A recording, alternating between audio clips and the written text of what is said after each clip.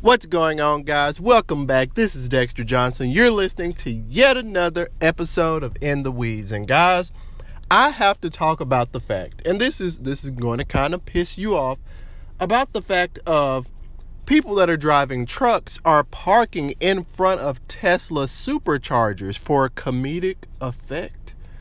Guys, grow up.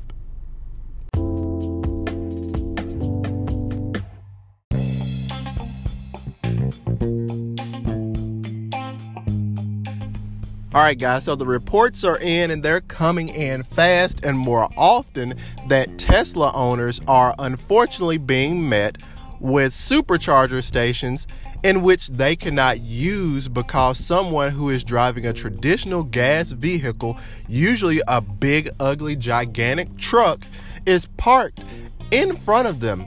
And I've been seeing pictures posted about this. They've been shared on Reddit and, of course, in other social media streams. And I actually saw one truck that looked as if it was a tow truck, and it actually had the supercharger unhooked and laying on the bed as if to make a statement. So, this type of bullying has no place in our world. So, just because someone goes out and buys a different type of vehicle than you do, than you believe is the American way, because there are so many different angles to this. First off, like, people believe that, oh, well, it's America, so I want to have a big, gigantic truck. Shut up and grow up. Now, with that being said, how would those same typical drivers, how would those same drivers feel if Tesla owners started to crowd gas stations and they were like, hey, Model 3 owners, Model S owners, Model X owners, you know what, guys? Let's rally together and let's just crowd the gas station. Let's just go park at every pump and just walk away. Let's just walk away. Let's go to sleep for the night. Then you're going to see those same people in the streets crying, saying, oh, this is against our rights. You can't do this. But you're turning around and doing it to someone else, and you're actually leaving people stranded, as one owner noted that they had to get the sheriff involved, and they started to proceed to knock on doors at the hotel in which the supercharger was located at, and finally was able to get something done. That is absolutely pathetic.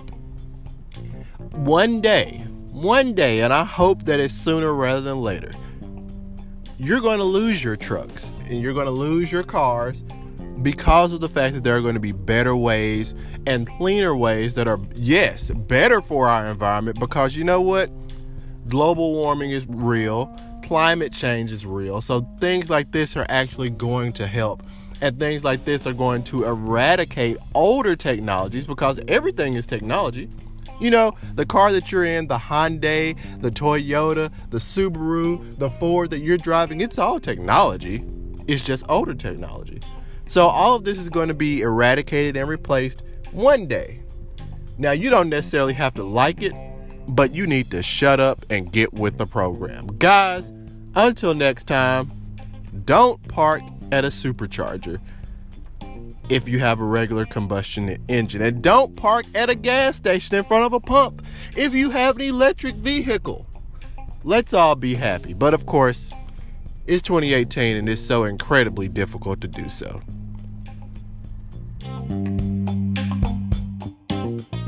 Thanks, guys, for listening to yet another episode of In the Weeds. Be sure to share the podcast and tell a friend about these deep dives into technology that I post on a regular basis.